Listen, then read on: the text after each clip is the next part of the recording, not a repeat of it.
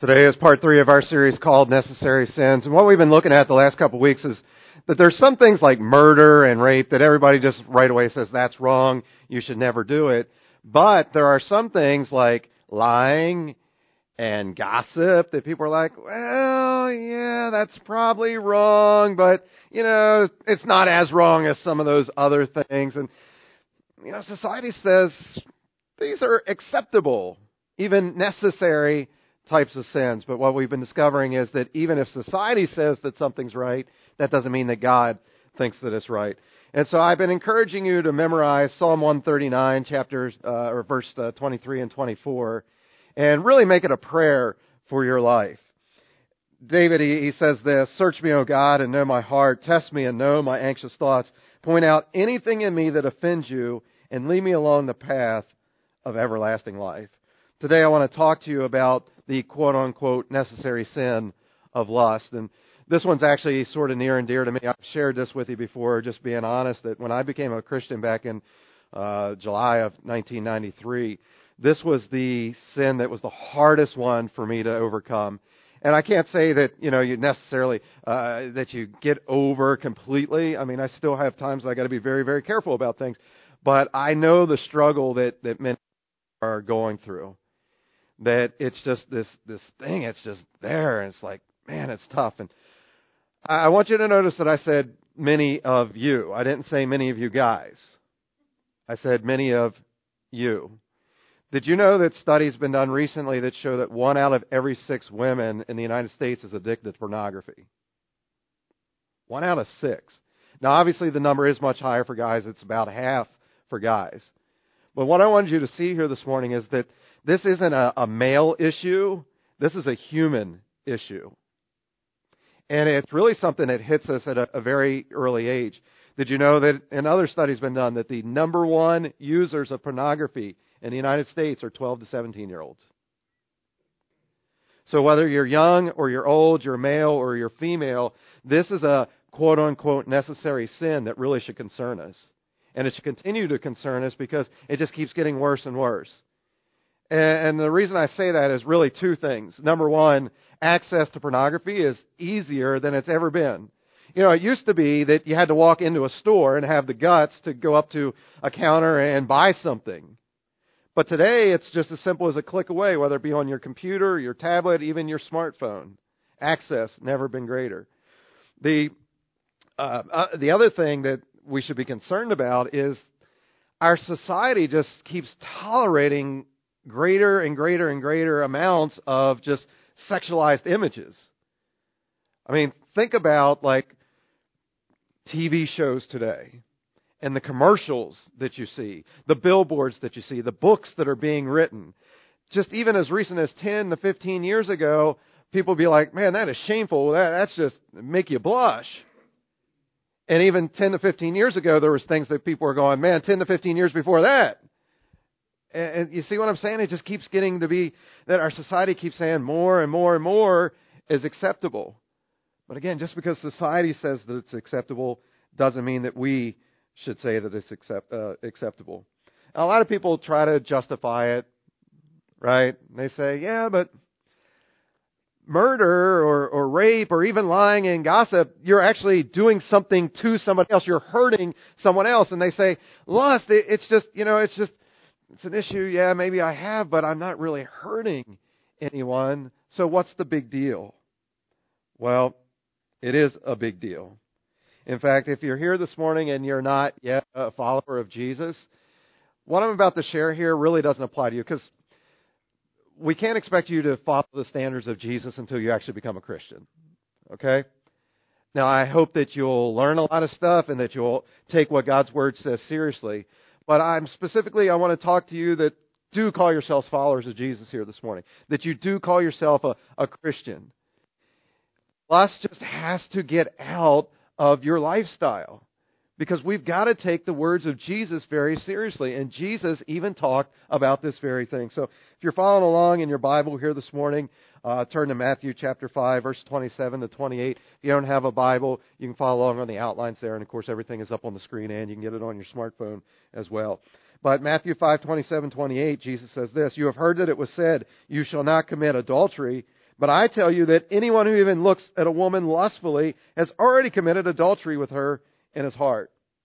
And so Jesus is equating lust with adultery. He says it's the exact same thing in his mind.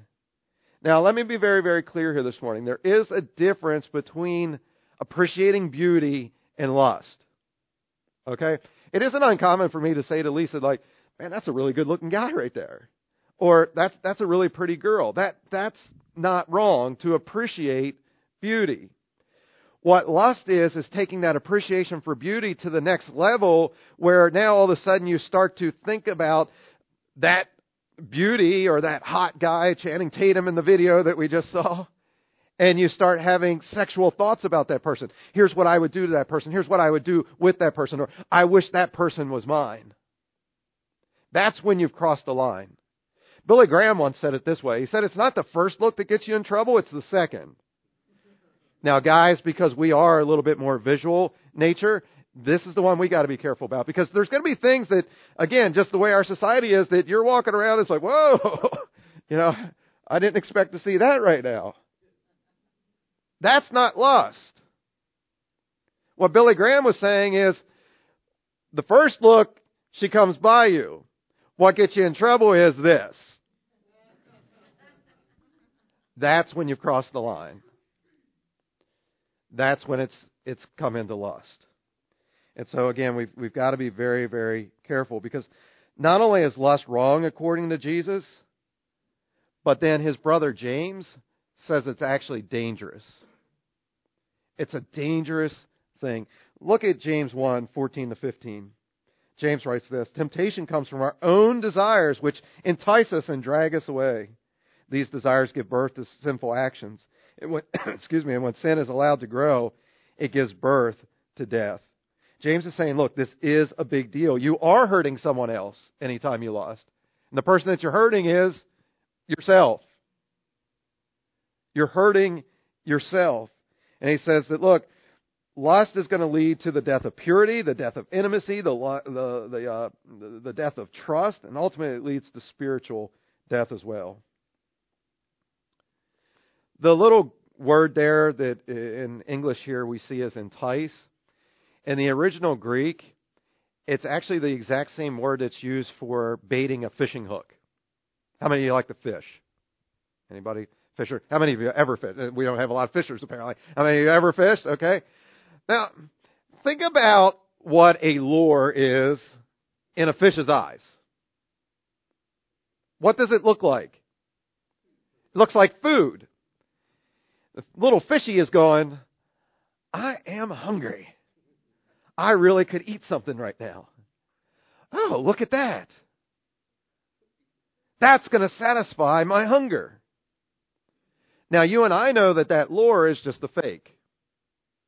It's not the real thing. It's a counterfeit. The fish is at least smart enough to go, not quite sure if I trust this thing, so I'm just going to take a little nibble. If you've ever been fishing, right? You feel that first little jerk on the line there, that, something's hitting the line.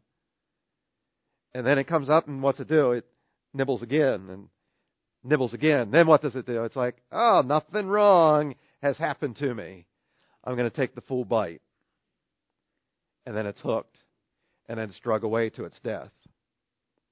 And see, what James is trying to say here is that it's the exact same way for us. That we see things, or we're reading things, and it looks like the real thing, but it's not. It's counterfeit. And we're like, I don't know if God would really want me to do this, but I'm just going to nibble in just a little bit. And I'm going to nibble in a little bit more, and I'm going to nibble in a little bit more, and all of a sudden you're hooked. You're addicted. Guys, please don't be like a stupid fish and fall for all things plastic. Yeah, some of you got that. Ladies, let me talk to you. 50 Shades of Grey. It was the big hit here the last year or so, and the movie's getting ready to come out.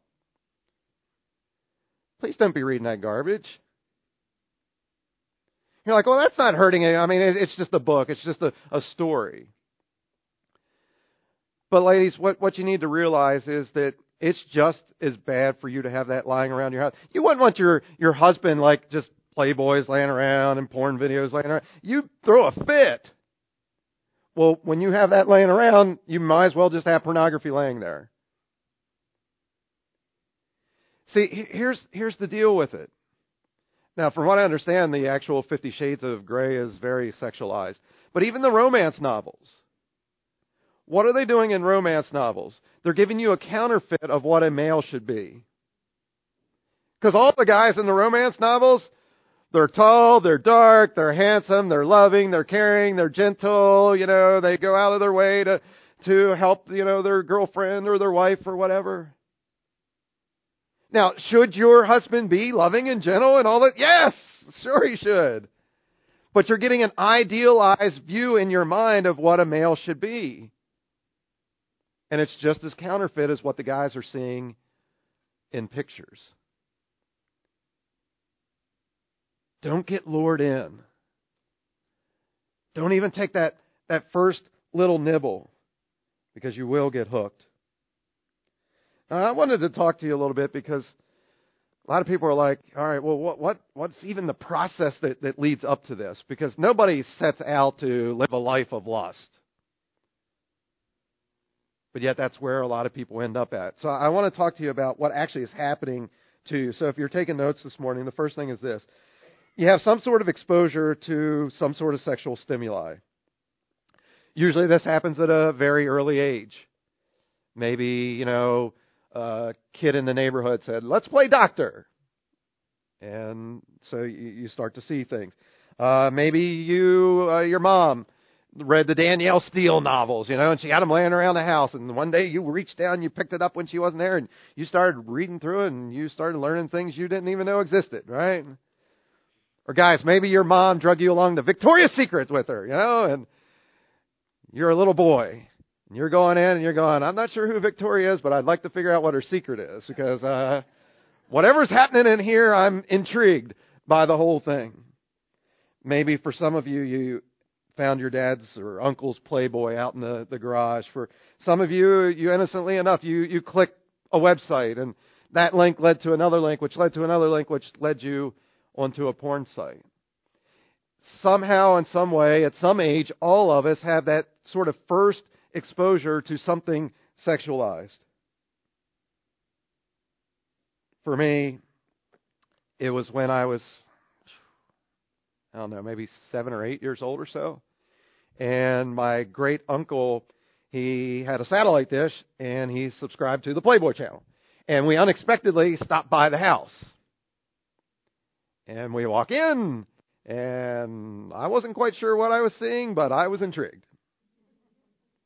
And I remember that.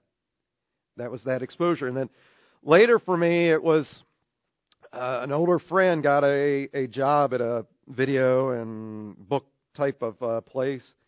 And I was in the store one day, and his boss wasn't there. And he says to me, look, the boss isn't here. You can take whatever you want. Okay. I'm going to get something I'm not allowed to have.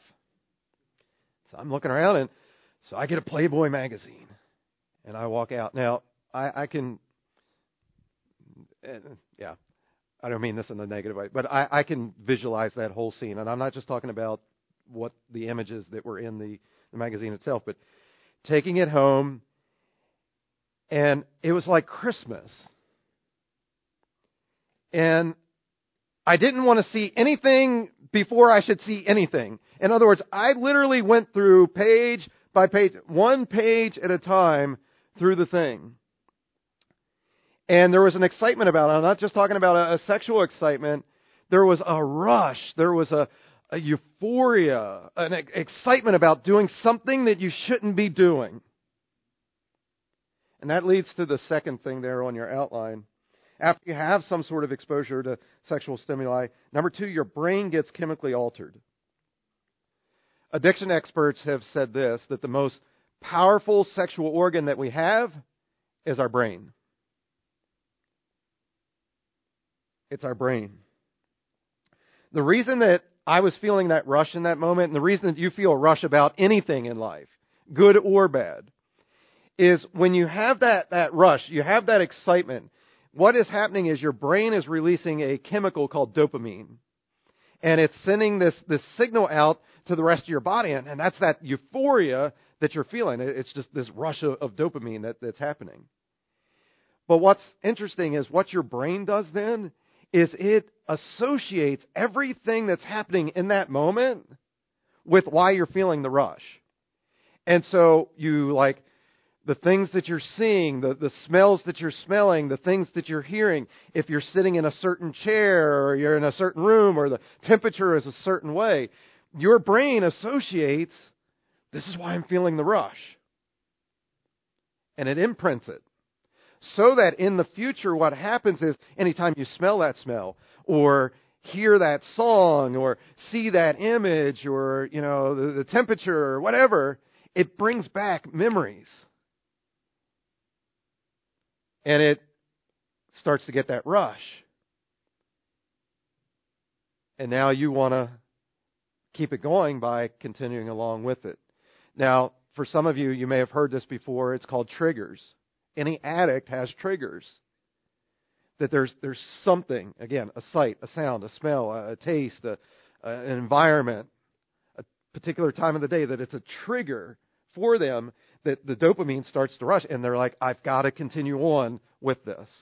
And that's why addiction is so hard to get out of, because it's as much of a mental thing as it is a physical thing that's happening. Again, your brain has gotten chemically altered, which means your thought process has gotten injured and it's gotten damaged. Which leads then to number 3. You become confused about what is right and wrong. And this is weird because on one hand, you feel this immense pleasure, but on the other hand, for some of you, it's because of values that you were taught or maybe, things you learned when you were growing up in church. You also feel an enormous sense of guilt. And so I remember being a teenager and being, addicted to pornography and stuff, that there was this one point that was like, this is really cool and exciting. And then there was another part that was like, no, this is bad and I shouldn't be doing it. And it's just, you wrestle with this and you struggle with it. And again, some of you understand what I'm talking about here today. That you're like, I don't want to be doing this, but yet I keep doing it. I like it, but yet I know that it's wrong. Now, good news for you here this morning. The Apostle Paul, who other than Jesus was probably the most spiritual man who ever lived, he was wrestling with something. Now, we don't know if it was lust or what it was, but there was something that had a hold of Paul like that. And he says this in Romans 7:15. I don't understand why I act the way that I do. I don't do what I know is right, and I ended up doing all the things that I hate. And again, Paul's dealing with issues like you and I do. He's like, man, I feel like Dr. Jekyll and Mr. Hyde here. I have like the split personality type of thing. Things I want to do, I don't do, and the things that I don't want to do, I do. This leaves us living in a state of confusion. We feel trapped, and we get in this vicious cycle where it's like God convicts us of it, and we're like, okay, I shouldn't be doing this, and so then you stop doing it, but then you get lured back in again, and you're in it for a while, and then you get convicted again, and then you abstain, and then you get lured right back in.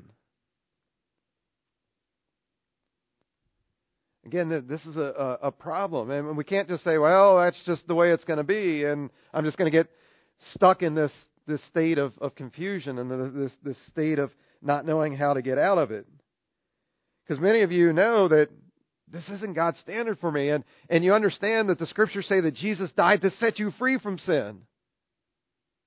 That you don't have to continue living this way. But yet you feel trapped and you're not sure how to get out of it. So I want to take the remaining amount of our time today to talk to you about a principle. I've actually talked about this in the past that can help you here this morning.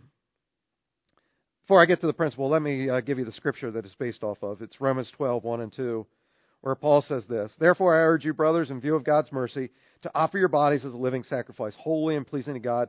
This is your true and powerful worship. Do not conform to the pattern of this world, but be transformed by the renewing of your mind. Then you'll be able to test and approve what God's will is, His good, pleasing, and perfect will. Back in March of 2011, I did an entire 3-week series based off of just these two verses of Scripture. It was called Me Trade. And if you weren't here for that, you may want to go back online and listen to it, because it's really dealing with some of the stuff that we're talking about. And again, in today's context, we're talking about lust, but really you can apply this for a lot of things that you're struggling with, that you're like, I don't want to do this anymore. And how do I get out of it? Anyway, the big thought in that particular series was this. If you don't like the outcomes of your life, it's not about going back and changing your decision making. No, it's about going back and changing the thinking which leads to your decision making. In other words, better thinking leads to better decisions, and better decisions lead to better outcomes.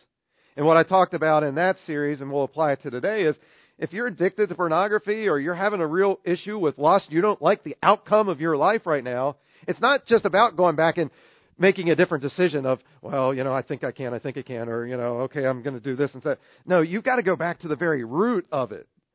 What is the thinking that you have that is causing you to make bad decisions? Because if you can change your thinking, it'll change your decision making. Better decision making leads then to the better outcomes.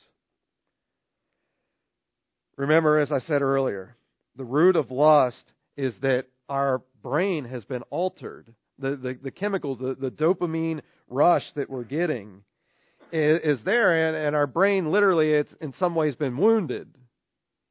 And what Paul is saying here in this scripture is, you need to renew your mind. That old brain, that old way of thinking, that isn't working. And so you literally need to get your brain healed, get it renewed. So how do we do that? Well, 2 things here this morning that'll help you to do it. Number 1 is the word protect. Protect.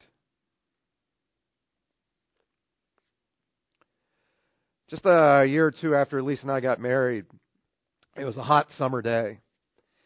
And I was working, and Lisa was coming home, and there was a door that you had to go through. It was a big wooden door, but it had a glass sort of center to it. And it was so hot that the door was basically swollen shut. Lisa was trying to go through it, and she couldn't go through it, and so she kept pushing harder and harder and harder.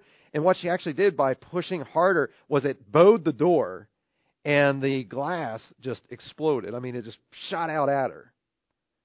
Shrapnel basically everywhere. And there were 2 huge pieces that went into the back of her left knee, right where it bends. I mean, deep. And luckily her mom had just dropped her off, and so she saw everything that happened. They rushed off to the emergency room. This is right after we got married, so we were living in an apartment building. The guy downstairs, he was always just high on pot, right? And I get this call at work from him. He's just like, your wife was in an accident. Click. That's all he He said it very calmly because he was high, but, dude. I didn't exactly obey all the traffic laws on the way home. I go speeding home, get there, there's blood all over the sidewalk and all over the porch and everything. No Lisa to be found, so I'm in the car. I figured, go to the hospital. And anyway, this was a pretty major type of thing that happened, and she still has nerve damage to this day because of it. She was laid up for a couple of months, and the doctor kept saying to us over and over and over again, you've got to protect the wound.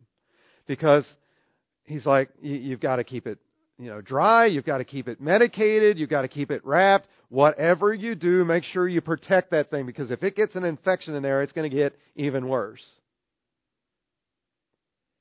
And see, I want to say the same thing to you that the doctor said to us.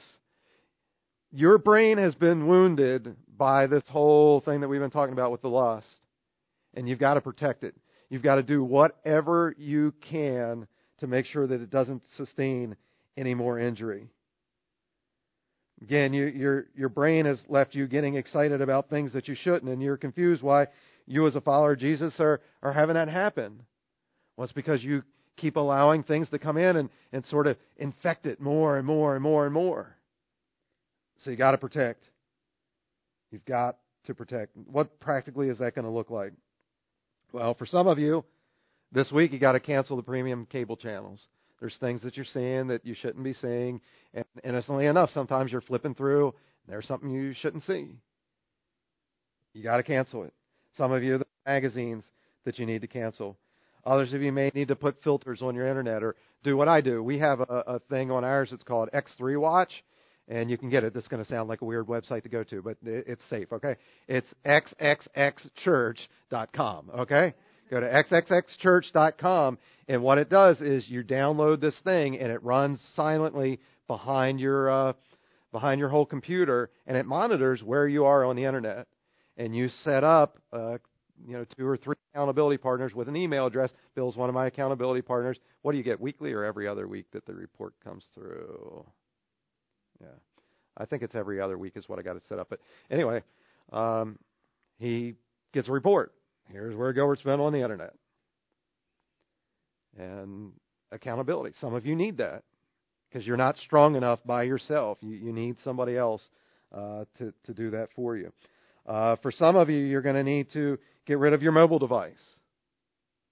I can't get rid of my smartphone. Well, I'd much rather get rid of the smartphone than, keep disobeying Jesus and maybe walk away from Him and spend all of eternity in hell. Rather have a little inconvenience now than a lot of inconvenience later. For some of you, you got to get rid of certain novels that may be lying around your house. For some of you, there's certain places you need to stop going.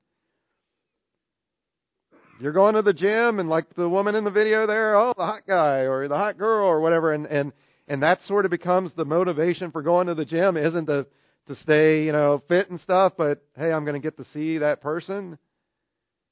You need to stop going there. Do whatever it takes to protect yourself. Again, I don't know what your triggers are, but you do. You know what your triggers are. Get rid of it. Protect yourself. Number 2 then, not only do we need to protect ourselves, but then we need to pursue. Protect was all about playing defense. Pursue is about playing offense. Now let me illustrate it for you this way. I need everybody to close your eyes. Everybody close your eyes right now. It only works if you have your eyes closed.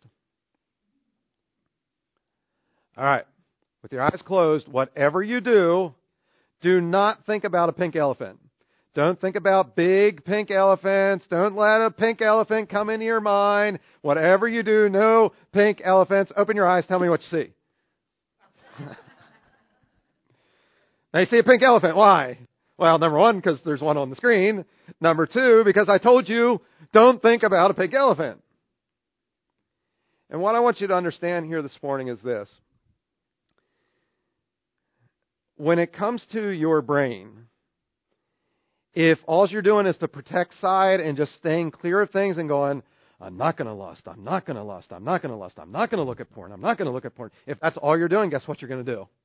You're going to lust and you're going to look at things you shouldn't do or read things you shouldn't be reading.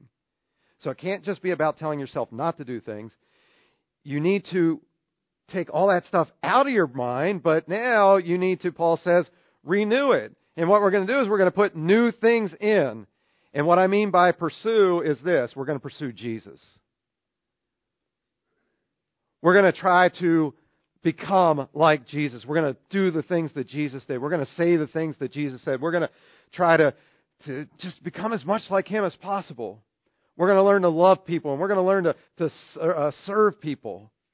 And what happens is, as you're pursuing more and more and more and more, becoming more like Him, now, guess what? You'll start to get the dopamine rush, the euphoria of life, because of the good things that you're doing.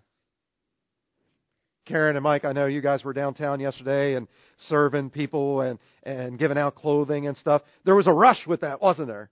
Of, this is cool, we're helping people. Well, that's the dopamine. And the more you can do that, and the more you serve people and help people and just love people, the more now your body starts to associate the euphoria and the rush with good things, not bad things. Paul said it this way. Philippians 4, 8 and 9. He says, I'd say to you, or he said, I'd say you'll do best by filling your minds and meditating on things that are true, noble, reputable, authentic, compelling, gracious, the best, not the worst, the beautiful, not the ugly, things to praise, not things to curse. You know, the old saying is true, garbage in, garbage out. If all you're putting into your mind is very lustful things, then guess what? You're going to end up doing things that you shouldn't be doing. But if you keep putting in good things, noble things, right things, pure things, your life is going to change. So again, remember, if you want to change the outcomes of your life, it's not about just making different decisions. You got to change your thinking. And so that's what I'm saying. Apply this verse to your life. Let this be your thinking in life. Because when this becomes your thinking, better decisions, better outcomes. Paul then goes on in verse 10 and he says, when you start doing this, that's when you're going to live a life of peace. And many of you that came in this morning that you are wrestling with lust in some way, again, you know that it's wrong and you don't have a sense of peace in your life. Paul says, here's how you deal with it. Think about these good things, the right things, the noble things, the pure things, and you'll change. So I want to say to you this morning, you can be set free. Your mind can be healed as you protect and you pursue, as you play good defense and you play good offense as well. Let's pray. Father, thank you for just, again, the wisdom of your word and how much it teaches us and instructs us in the things that you would have us to do. Lord, I realize in a room this size and just even knowing what the national statistics are, even amongst Christians, that there are people in this room that are struggling in this area that we talked about today. But Lord, we know that your word says in Romans 8, chapter 1, there is now therefore no condemnation for those who are in Christ Jesus. And so, Lord, I pray that anybody that's here, they wouldn't allow Satan to beat them up about what they're struggling with, but yet they wouldn't be content either just to continue to live the life that they're living. That, Lord, they would surrender their lives fully to you now. They would protect themselves by taking practical next steps this week to get rid of anything that may be causing them to stumble. And Lord, I pray that they would pursue you with all their hearts, all their mind, all their soul, all their strength.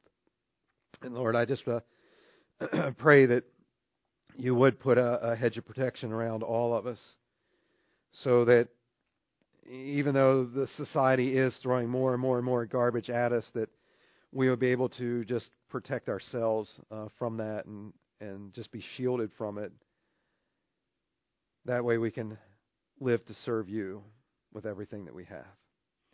Lord, if there is anybody here that doesn't yet have a relationship with you, help them to know that forgiveness comes only from you, that we can't be good enough to earn to earn our way into heaven, that the only way we can be forgiven is through the shed blood of your Son Jesus, who died on the cross so that not only our sins could be forgiven and so that we could have eternal life, but that we could have an abundant life right here and right now, that we could have peace in our lives. And so, Lord, if there's anybody here that doesn't yet know you, I pray that right there in their seat, they would just acknowledge their sinfulness to you, ask for your forgiveness, ask for your leadership, and they would surrender their whole lives to you.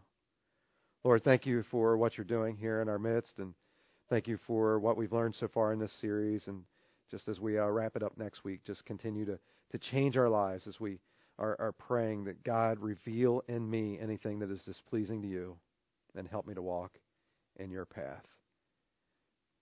Jesus, again, thank you for who you are, what you're doing here. I ask all this in your name. Amen.